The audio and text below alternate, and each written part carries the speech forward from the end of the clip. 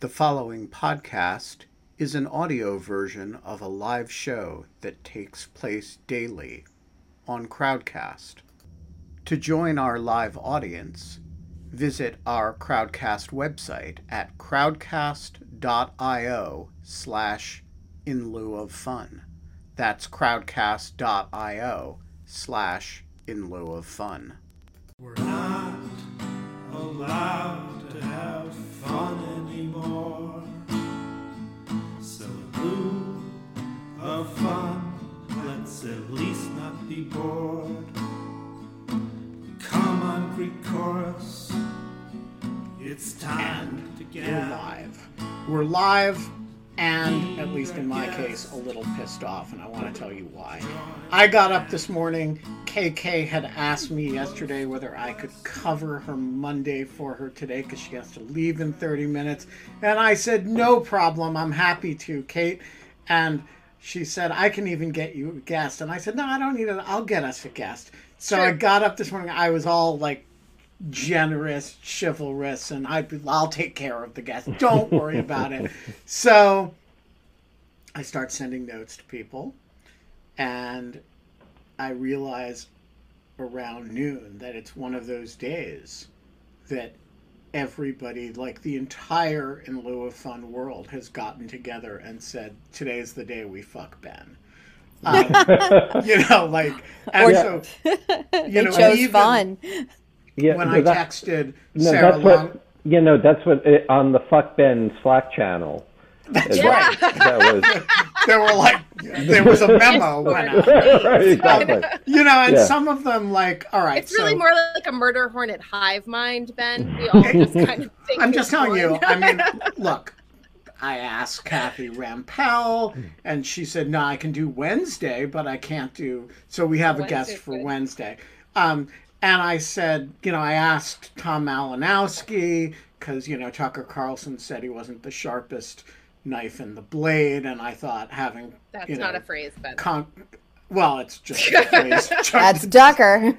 That's Tucker. It was Tucker's non-phrase, not mine. Oh, really? And he actually stumbled on it. What he actually said is he's not the sharpest drawer... not the sharpest knife in the drawer. And he actually... Wait, really? Yeah. That's really funny. It's so perfect. And of course, it's actually perfect. quite silly because Tom is actually among, he's a member of Congress who can actually, have a live debate, and he's a very sharp guy. So it's illiterately untrue, which is adorable. So I thought it would be fun to have Tom come on and make fun of Tucker Carlson. And Tom can do next week, but he can't do this week.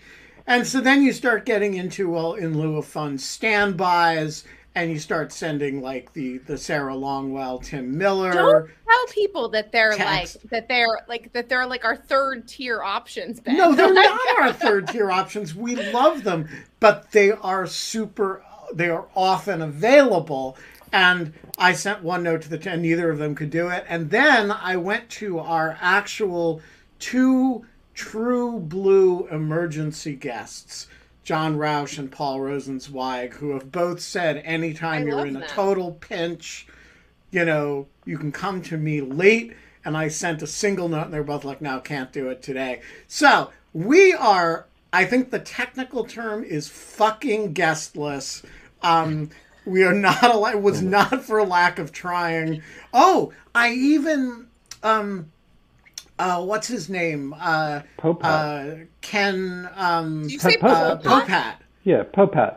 Popat. Oh, I thought you said Pol Pot. I was like, No, we did not invite Pol guest. Pot on. Terrible He's dead, and he's a war criminal. Two good reasons not to have him on. International law paper. That's where my head is at right now. So... we, he tweeted that he was really into blocking people and had just blocked some professors so it wasn't elitist. And I said, oh, come on in an hour and talk blocking with us. I tried everything, guys, but we're not allowed to have guests anymore. So in lieu of guests, you've got cheese night, and you're just going to have to fucking deal with it because, Kate will go away in half an hour. but we're gonna be here for the hour. Genevieve is freezing. Oh my God! They fixed your heat, Jen? No. They did. They fixed the heat, and then we had a pipe break.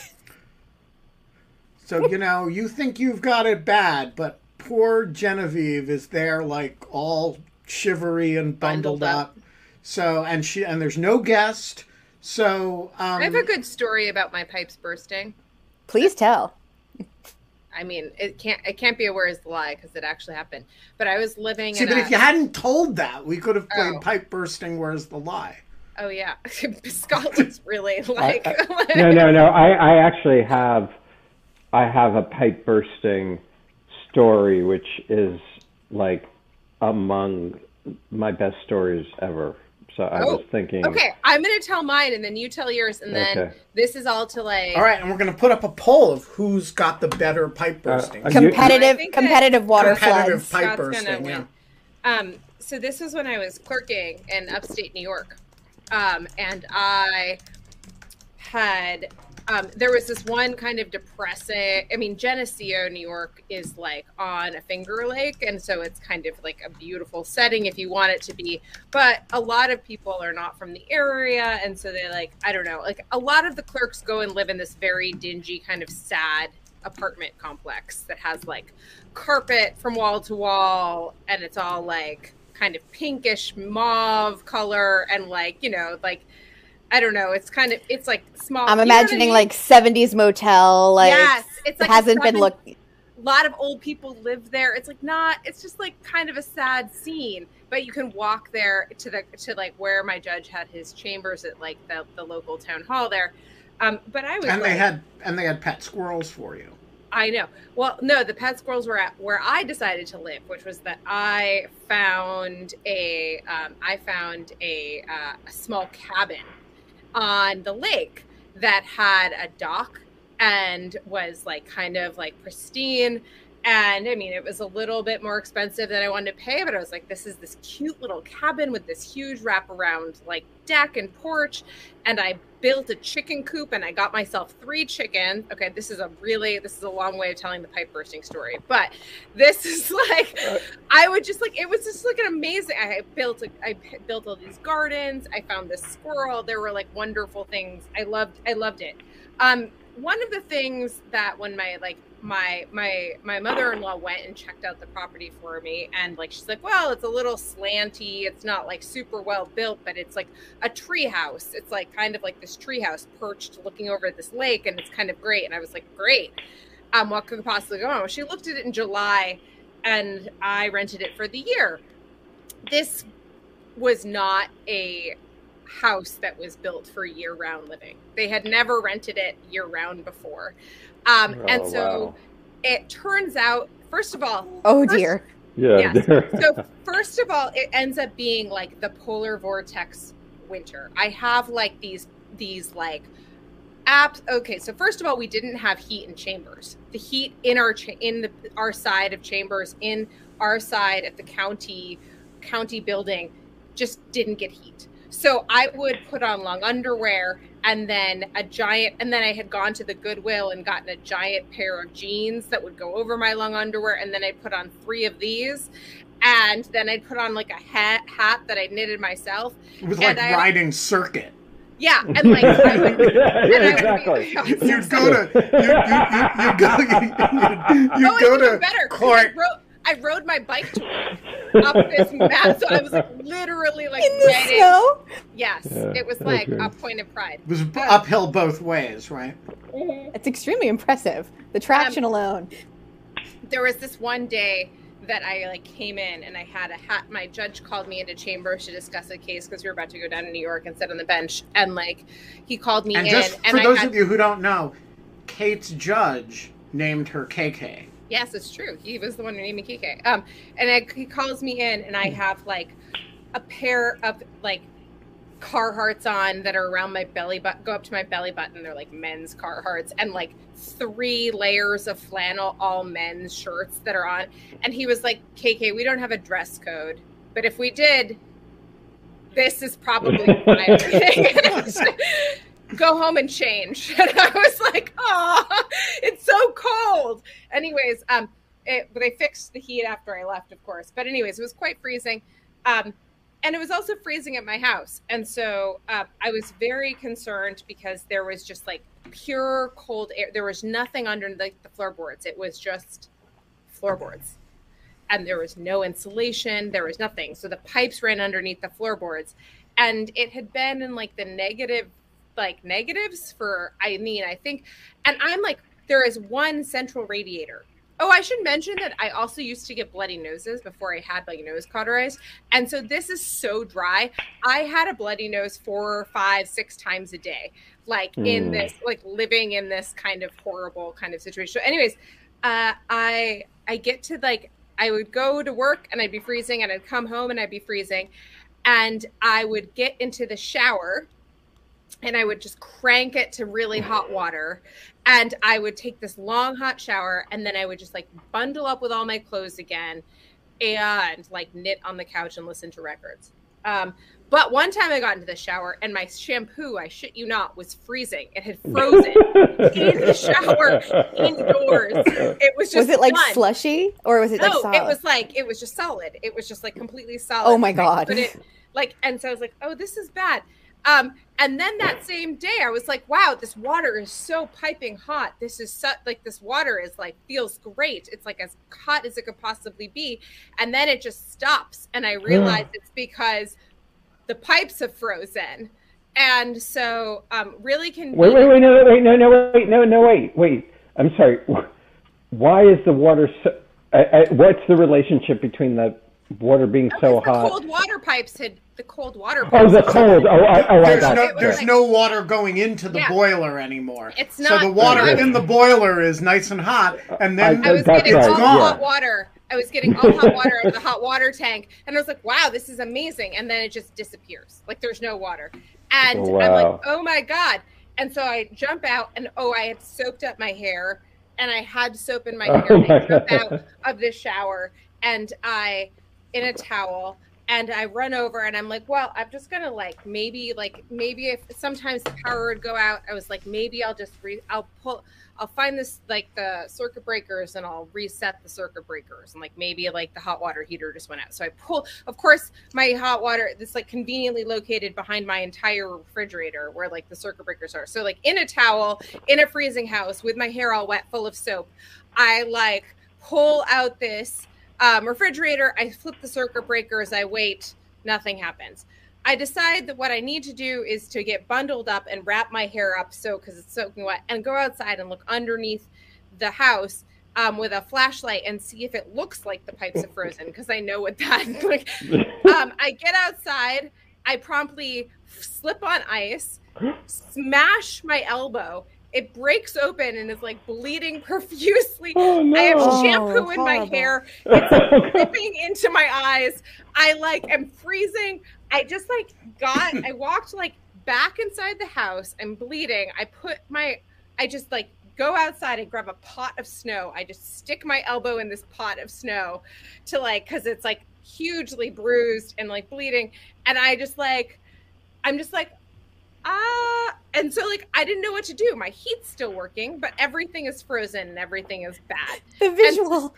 That's just terrible. Oh, I mean, and I've still got my hair wrapped up, and I'm wiping soap out of my eyes. Everything is terrible. And I'm like, oh my gosh. So my first concern was okay, my elbow, it's not broken, but I hurt it really bad, but it's not broken. So that's good.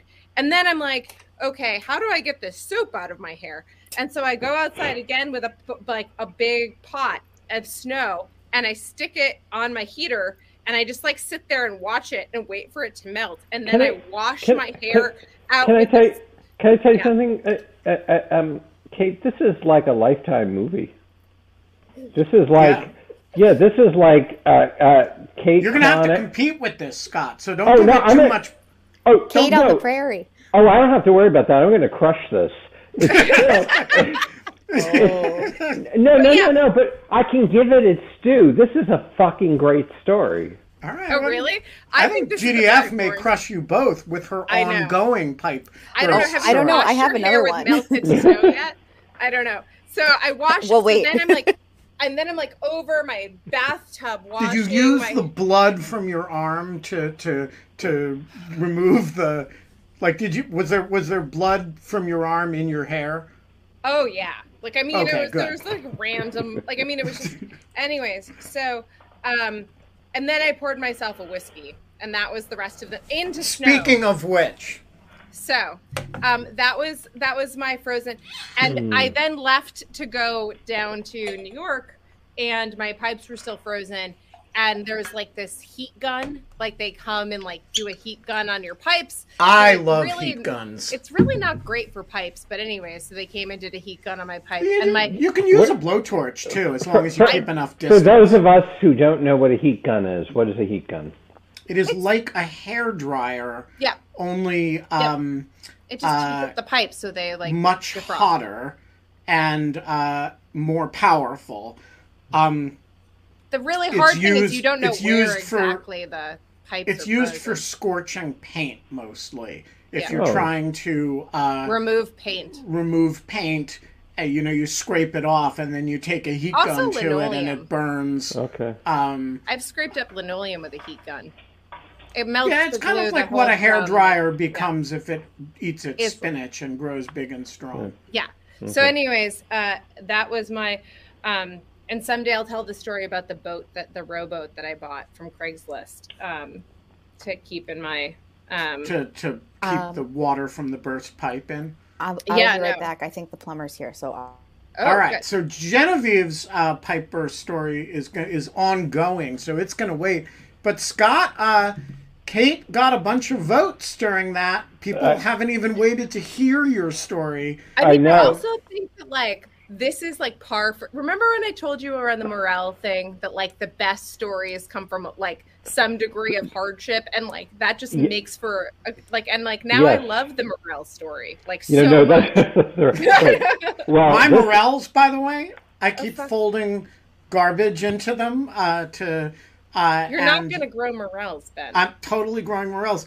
The morels and I have an Make a understanding poll. Make that a poll. If just you think you're to gonna be make Scott eat crow, they are going, and we're going to have David Gullov back on the show. Yeah, right. Yeah. And I'm going to show a bumper crop of morels This made is out like- of composted garbage. This is like when Wallace says, I'm going to make a perpetual motion machine to upset Gromit. I mean, That's right. Go ahead. Keep my I'm good. doing it. Okay. I've been Okay. working Yeah, I'm hard gonna- on it. fuck you. I'm going to invent cold fusion. I just don't believe they're not cultivatable, so we're going to find out. Okay. Yes. I Okay, looked so- it up on the internet how to do it.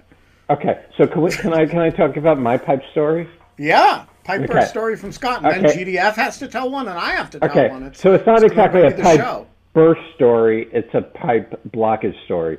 So, but don't worry. It's so what happened was I had when I was a graduate student, I had Man, very there's brisket bonanzas coming here. no. When I was a graduate student, I did not have a lot of money.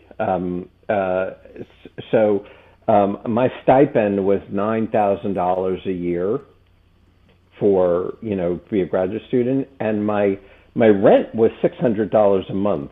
And so I don't know how I was able to stretch it, but I had no money. My parents, they gave But me this was like handouts. 1945, right? Yeah, So right. Exactly. It was 1945. Right.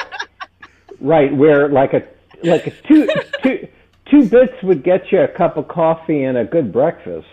I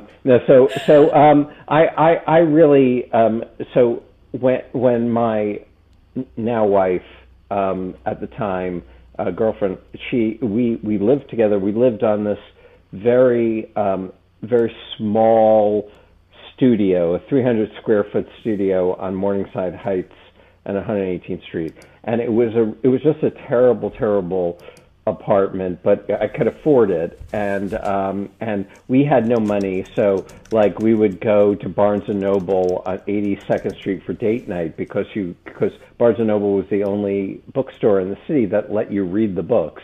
So, and we got into a fight once because she got like $1 Vita bath thing, and because we had like no money, she wore my clothes like because I love she this wore so much. she This is wore also through like her John clothes. and I.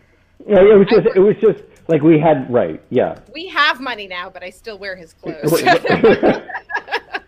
Okay, so what happened was, I was poor, but the Penguin Press came out with a new edition of the Leviathan, and it was and so I wanted it.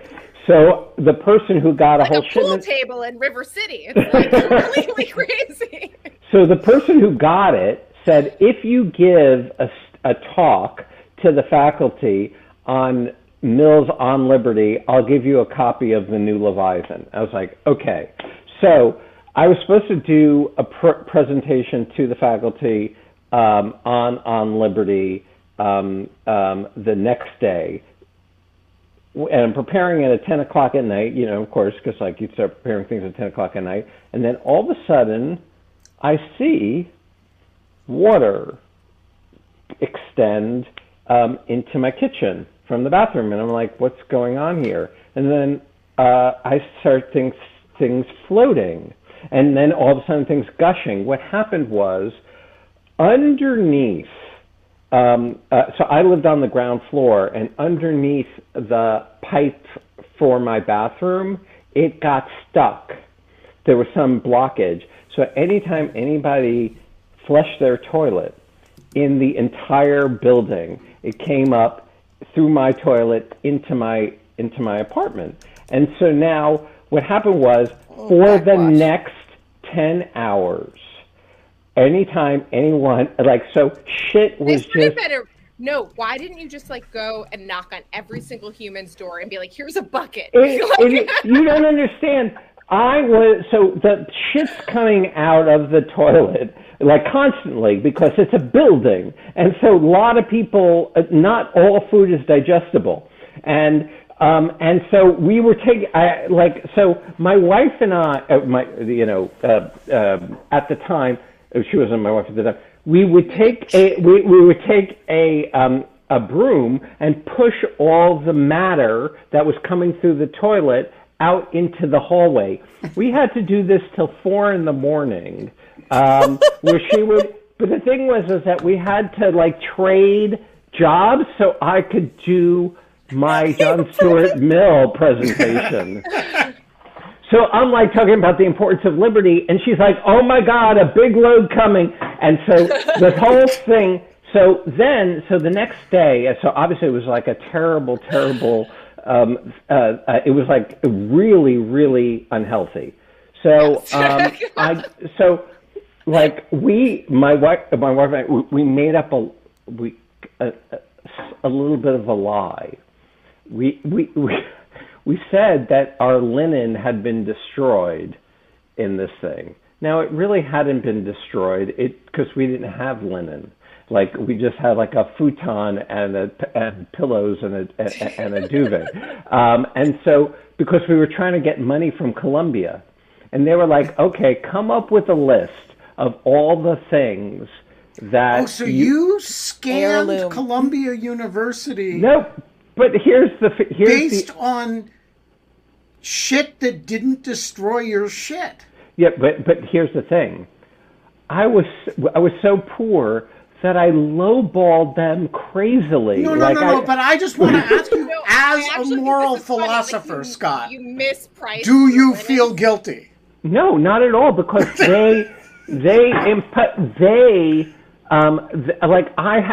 if shit was coming up into your apartment while you're reading John Stuart Mill's On Liberty, okay? In order to get your indenture for your copy of Leviathan. Right, exactly. That is straight out of Kant legal, okay? Right. I think that's right. Yeah, I want to say that I, as a child, spent a lot of time in Columbia graduate student housing because I went to elementary school right around there, and one of the kids that I went to elementary school with was squatting in Columbia University housing. His parents just had been grad students there once, but they just refused to move out. So we used to go hang out there a fair bit. And they weren't, paying rent. It was many years that they were in This is a thing now. There is use this. Sorry. Yeah, it turns out it takes Columbia about 10 years to get rid of you. Hunter College has been living there for like 10 years and hasn't been paying tuition for like the whole time. This was well beyond paying tuition. They weren't paying rent. No, they weren't. And the kid in question was kind of the mascot of the Columbia University Computer Science Department, because we were that first generation of kids who learned how to program, and he would go after school every day and just hang out in the Columbia's computer science lab. And he was a very, very fine programmer at a young age. He's now a very esteemed mathematician. But yeah, he was basically squatting in Columbia. I want to say that like the plumbing was not reliable. And so Scott's story is altogether plausible. Yeah. Oh my goodness. Okay, JDF. GDF. GDF. I was like, where's my mom? Is she JDF? She is a JDF. Okay. So Scott and Kate are tied for the lead. Ooh. Genevieve, you've got an ongoing situation. I do. But you guys have such I've got a incredible story narrative about skills. Montana wild living. So it's gonna take up the whole hour. These Yes. these pipe burst stories. If I could beg the audiences, just give me a little bit of room to run with, I can talk about a different pipe that burst, and it was. Is there Hobbs?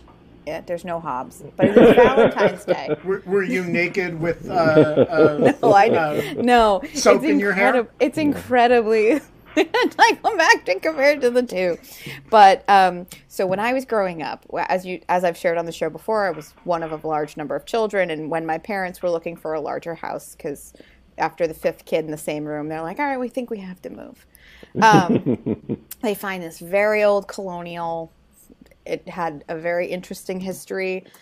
Suffice it to say, the gentleman who left it or moved out had to because the government sent him to college, and there was a collection of questionable films in the basement that were very flammable when we were disposing of them.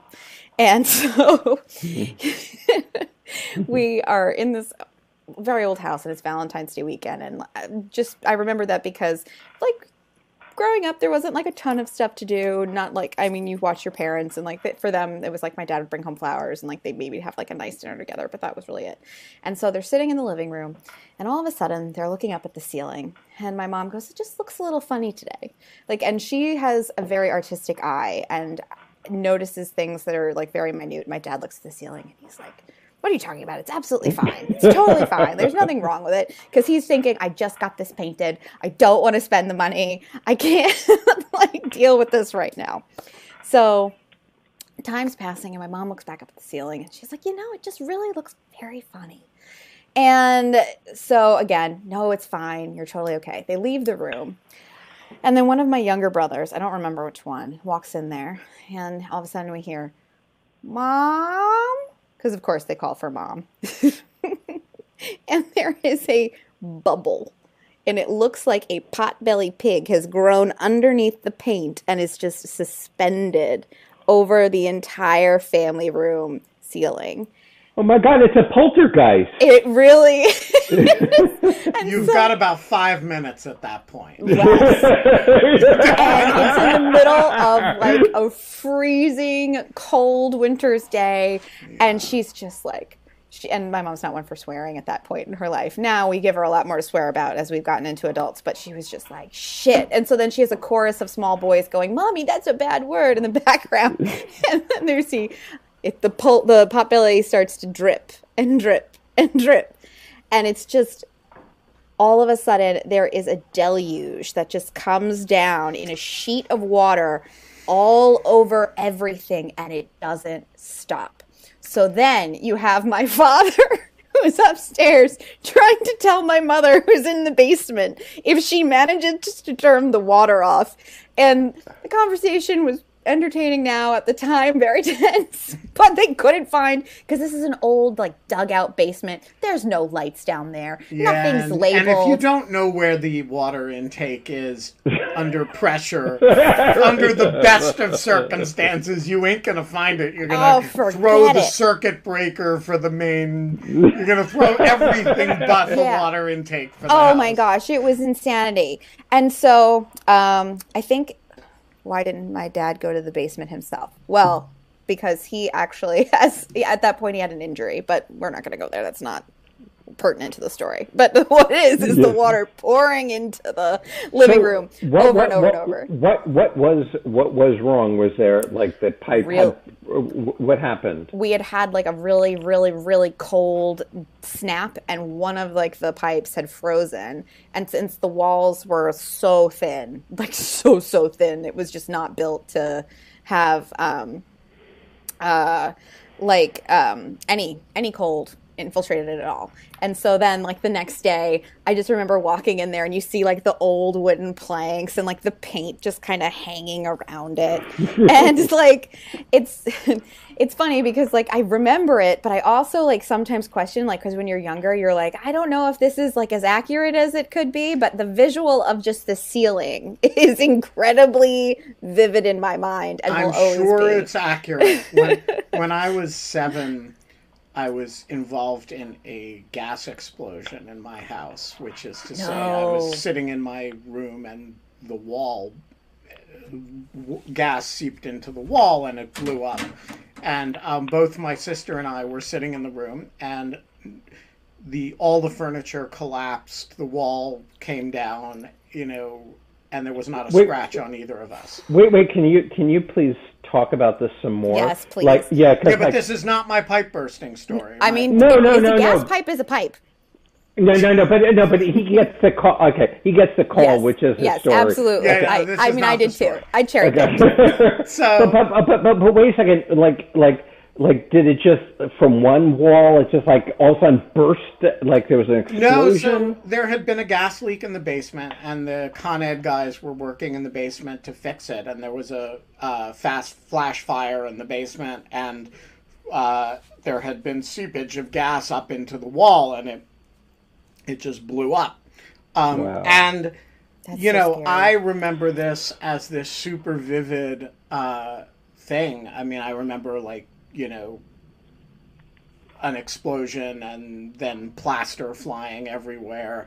And so a few years ago, my mom came upon the pictures that she took to send to the insurance company. And she gave them to me. Because, hey, you remember the gas explosion? That you were in. By the way, I just want to say this happened Christmas Eve, 1977. Oh, wow. When we came back from Christmas break, 2nd grade, I had the best fucking what did you do on Christmas break story. Yeah. Everyone else, some people went skiing, some people went to the Bahamas, but nobody else was in a gas explosion. And I had the whole class slack-jawed about that. Yeah, it's not a well-known Jewish tradition. Exactly, tradition, like how you spent Hanukkah. Right. So I just want to say, I expected, like GDF, that when I saw the pit, that it would be there was some damage, but it wasn't that big a deal. And I was like, holy shit, how did we survive this? So I am sure, GDF, that your memory of it is exactly accurate. And it's if you saw pictures of it now, you'd be like, the paint. Whoa. And they were in sheets. It was so crazy. And just the pot belly. Paint too. I mean, an old house, who knows? But just the pot belly was so I was just that's wrong. Okay, so Scott's story is in the lead. Yes. Yeah. I mean, this was great. Right. Ben, it's up to you. Ben. So, when I was 12, I had heard of gas explosions, or 11 maybe. I'd heard of gas explosions but I'd been in one, but I'd never heard of pipes freezing because I lived in New York City, and actually pipes don't really freeze in New York City because they're underground and it's pretty warm and down there, and it's kind of like cave dwelling for pipes. There's just a level of freezing that doesn't happen, and so you can live in New York City for a very long time and never have a pipe freeze. And when I was 11 or 12, I guess I was 11, I was kind of acting up, and my mom was not sure what to do with me. And so she decided that for my Christmas vacation, she was going to send me out to Montana to my uncle, John, whom you guys have met on the show. And John was then living in a trailer in Bozeman, Montana with his then wife, Chris, who on this trip taught me how to ski. I went out there, and I was there with my three cousins, John's kids, Noe, Nathan, and Riva. And we spent a week or so in Bozeman, and then we went from Bozeman to this town where Chris and John had a little house. And the thing about this town is it was actually a ghost town. It was called Southern Cross, Montana. It was an old abandoned mining town. And it had, I think, 2 or 3, maybe 7 or 8 permanent residents.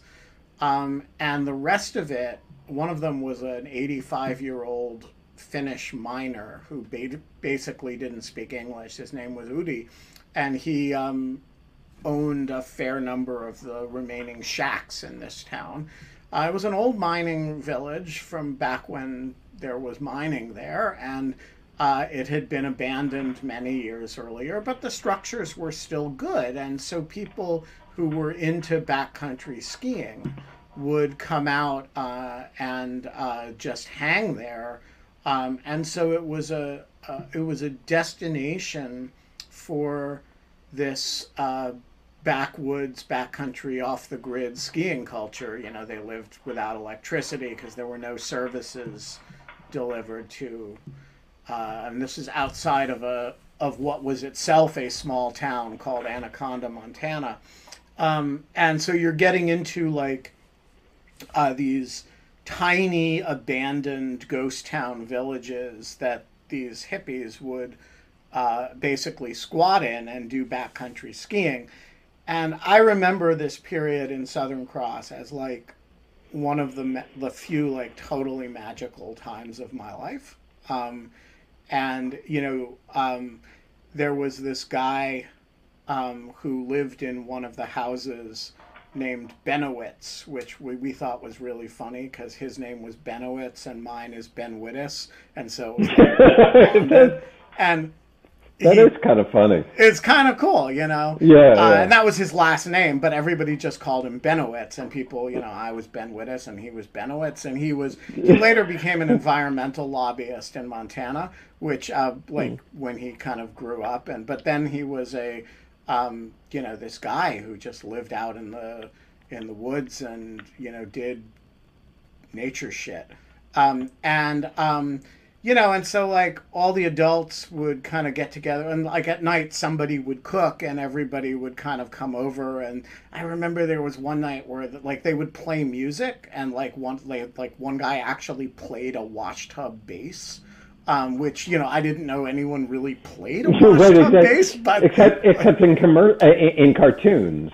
Exactly, but this guy actually played a washed-up, and I remember it as this like totally magical time. And then during the day, the adults would abandon the kids, and the adults would go backwoods skiing. And like sometimes the kids would go to a ski area and like go skiing, and sometimes we would like play Dungeons and Dragons, and that like it would, and it was, and like we'd have a wood fire, and you didn't need a refrigerator because anything you wanted to keep cold you just threw in the snow, And there were had to worry about whether the bears would find it, but it was like this totally fucking magical time. And I remember like Southern, and I corresponded as a kid. Benowitz, who was like a spectacular guy, like was my pen pal for like years after that. He would write me letters, and so all of that. And there is a pipe freezing story coming, I promise. So we were there for like a week and a half, and then we go back to Bozeman. And so what happened in the meantime is a deep Montana freeze. And we get back to this trailer, and when Montana gets cold, it's really no joke fucking cold. And we get back, and all the pipes in the trailer are frozen. Not some of them, but all of them. And that means you don't have any water. And and they hadn't burst, but they were frozen rock solid. So like when you turned on the water in the bathroom, nothing happened. And I had never heard of a frozen pipe. It was like I was a fucking New York City kid.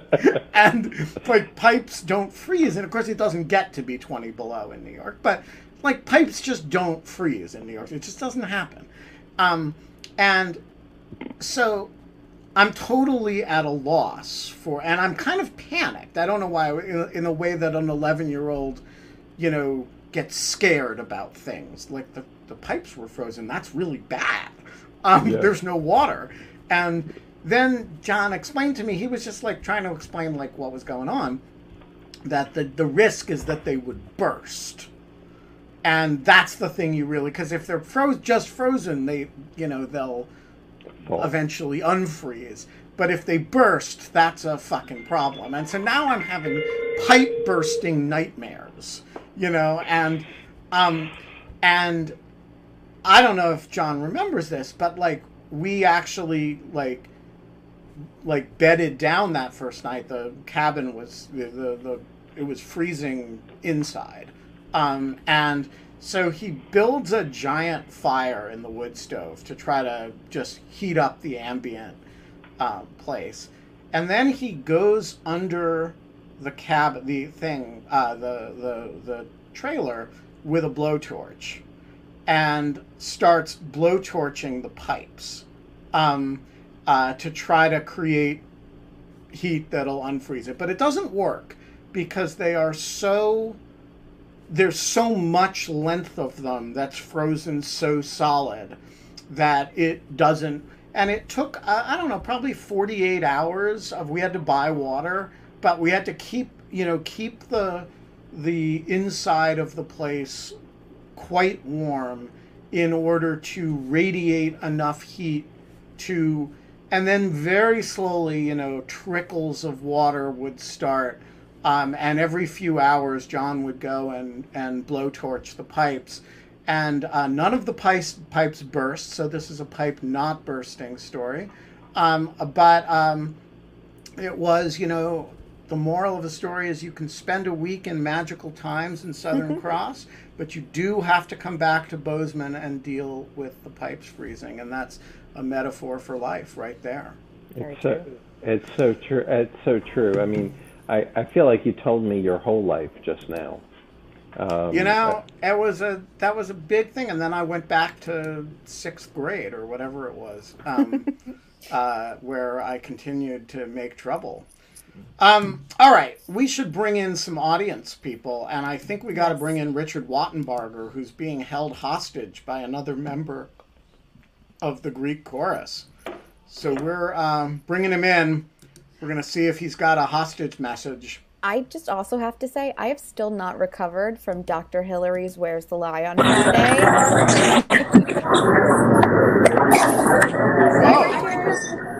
Hello? Is that I can't read your hostage We cannot message. read that. Wait a minute.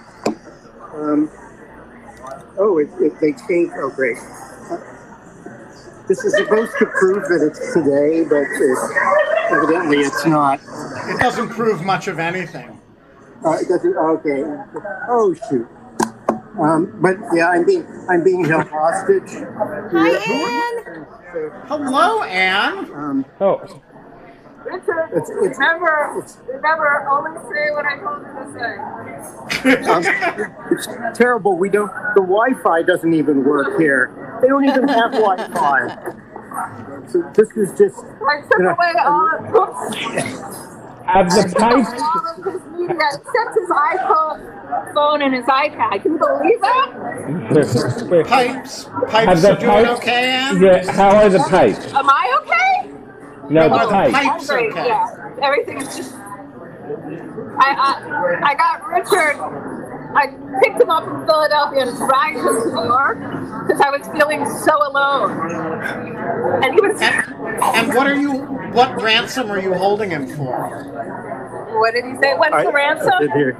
What did I say it was? It was way too much. Oh, wait a lot. A wheel of cheese. He wants me to. She's gonna.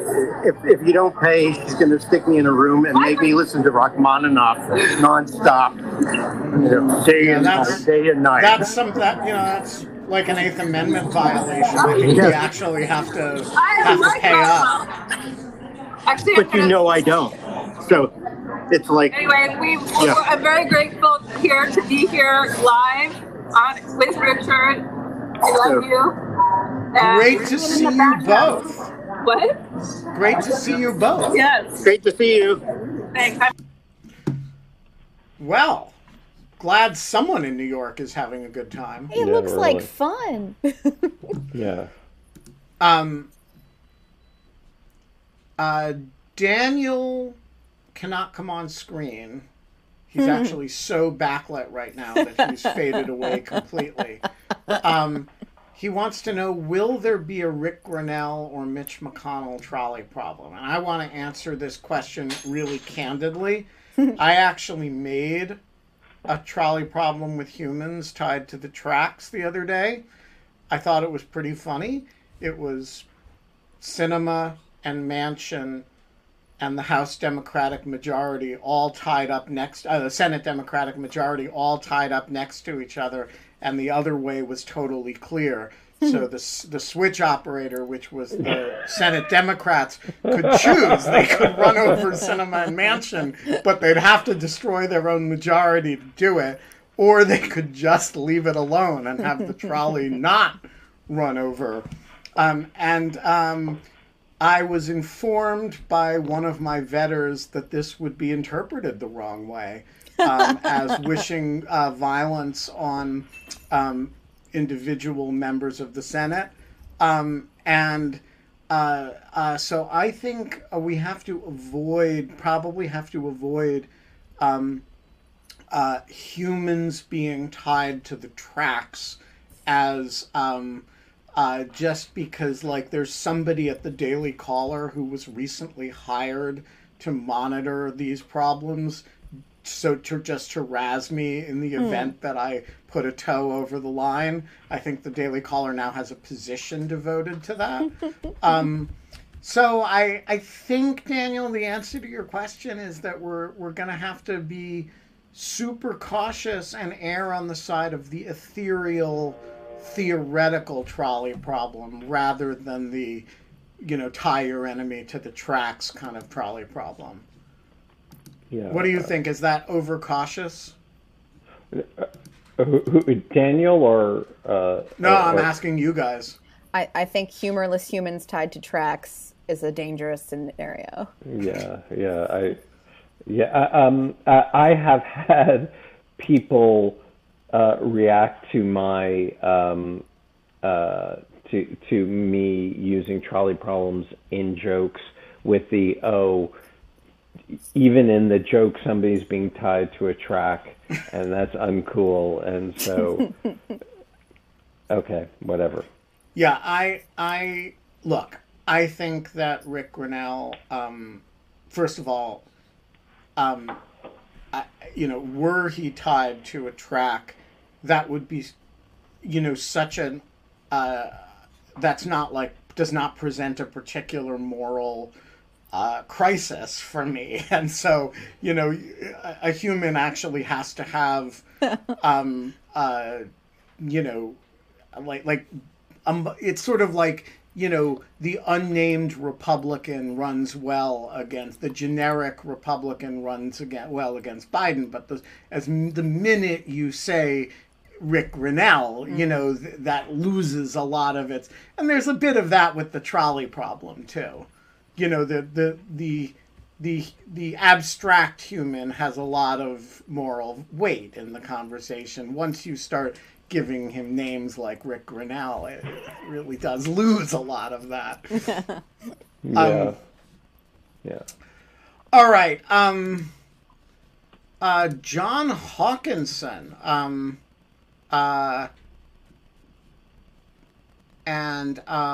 Itamar has an important question as well. John. Ooh, heat gun. Oh, you have a heat gun. Whoa, you have a heat just happened to be gun. sitting next to me, so I thought, good prop to put on. So, Wow. I'm very loath to suggest that people take up new hobbies because a hobby is a deeply personal thing.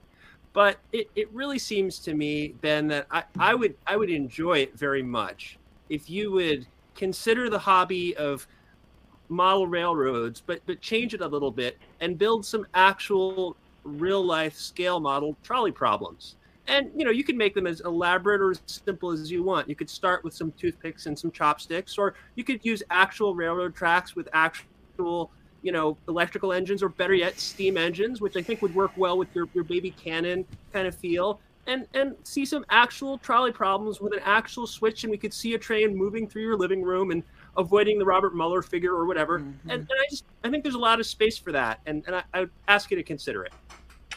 So there's a lot to that. I actually have it's not a trolley though, and I think if I were going to do this, I would want, for verisimilitude purposes, I would want to use a proper trolley, not a... baby But steps. I actually have one of the old, not just N gauge, but Z gauge, the tabletop trains. I think for our readers, we need to explain gauge. So electric trains, and I'm sorry if you're not electric train nerds, you should be, because electric trains are the greatest toy ever created for children or adults. They come in different sizes, and if you think about the ones that run under Christmas trees, those are O gauge. And then the famous, slightly smaller than that ones that have 3 tracks, which doesn't make any sense, but it's necessary for the electricity. Those are Lionel trains. They're O27 gauge. And then you have like the collector's stuff that people make really fancy shit out of, which are HOs, which are, I think, the main ones. That's 1 to 87. Yeah, it's like half the size of an O gauge, and those are like yay wide. You can I've lost do your all video, kinds. by the way, so I think yay is not going to cut it. Well, I think other people probably have my video, but maybe not. And then there's N gauge, which are really small, and then there's the coolest one of all, which are called tabletops, sometimes called Z gauge, and they're like this big. I mean, they are fucking tiny, and they're gorgeous. And so I think a Z gauge or an N gauge trolley, you could persuade me real fast, but it's got to be a trolley. It can't be like an Amtrak or a freight train, right? It's got to actually be a trolley. So how about this, Mr. Hawkinson? If you can find me on Amazon an appropriate small gauge trolley, I think it should be like ridiculously small, I will buy it, and I will put it here, and I will do some of these problems live, because I totally think the idea is legit. And there can be, sometimes the daily trolley problem can be video. But it's got to be a trolley. It can't be... Look, I'm absolutely willing to engage in this, and I'll tell you, Ben, if I can't find one, I will construct one for you. My only problem is that because of COVID, I no longer have machine shop access. I'll have it back when COVID is over, whenever that is. So if I have to actually, construct something on a vertical mill or a lathe, it's going to be some time. But I think that's okay. The daily trolley problem. So when I did the first one, I thought I was going to have trouble coming up with a second one. I've now done like 3 or 4 days ahead. I text them to Scott and GDF. They're not these are really easy to come up with. And I've got some really good ones, and coming the physical manifestation thing is kind of a great idea because as you may have noticed, I can't draw at all. And there's a really good one that I asked Kate to do to draw for me because it's beyond my capacity to draw, but she's a little behind on it. So, I'm not going to run out of daily trolley problems. But yeah, and look, we don't need a really nice one. It's kind of guerrilla, right? So if there is just an electric trolley, we can just... I hesitate to say this, but I think the hardest part may be the switch, getting an actual operating switch, because most of the model trains I have seen do not have switches that run at speed. But I'm not... my old HOs had good switching. And they had remote switching. Now, you'd have to build a little guy to stand there and go... but I think we could do that. No, I'm confident that the setup is doable. Building little diagrams of the consequences may be tough. If you go this way, you run over a shoe bill, but if you go this way, you kill the other beast of the day. I don't know. It could be tough. But I'm totally up for realizing the daily trolley problem in 3D. Thank you, Ben. I like it. Itamar, you get the last question today. Okay, so this is in memory of Richard, who we hope will be free. I want some Sophia Yan on Spotify. Ever since we got a taste of it on its own, I want more. So, Sophia Yan has a day job, actually. And I try to remind people of this, but she is actually the Beijing correspondent for the London Telegraph. And she puts her life at risk pretty regularly. She's broken a lot of stories about Uyghur concentration camps and going to Xinjiang. And she's... usually when I tell her I need music, it's more like, hey, have you recorded anything cool recently? And then she just texts me a bunch of sound that she's recorded for various reasons. Or sometimes when she's in town, I sit down with her and I record her. It was easier when she used to live in Tammy and my basement years ago. And so, that was easy. She would, practice on our piano, and I could, stick a little recorder on it.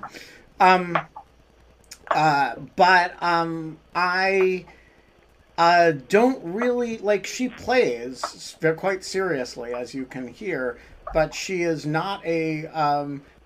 she's actually a professional journalist, and she's, music is definitely a sidebar for her at this point. So I don't know that you're going to hear her on Spotify. She does recitals now and then, and she plays a lot of chamber music when she's around other people who play chamber music. But she's not. She's one of those people who, it's a rare creature, right? Who I think you meet more of them at Oberlin College than just about anywhere else in the world. There are people who take a degree in the conservatory, but also take a degree in the college. And then when they leave, they have a choice, which is, are they the conservatory degree professionally, or are they the college degree? And And Fia definitely chose she chose a bit of both, but her professional life is not Spotify. It's the London Telegraph. And that brings us to the end of the show. The first show we have ever done with with 4, let alone 3, or even 2, or even 1 story about frozen and burst pipes. I mean, it really, I feel like we broke new ground. We did. I also want to say that the results of the poll are extremely disappointing to me. I got crushed. On the other hand, I really take the vote of confidence in my Morels at face value.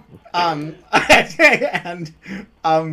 that's an example of how we should trust polls when they're good for us and not. I'm just like Trump in this regard.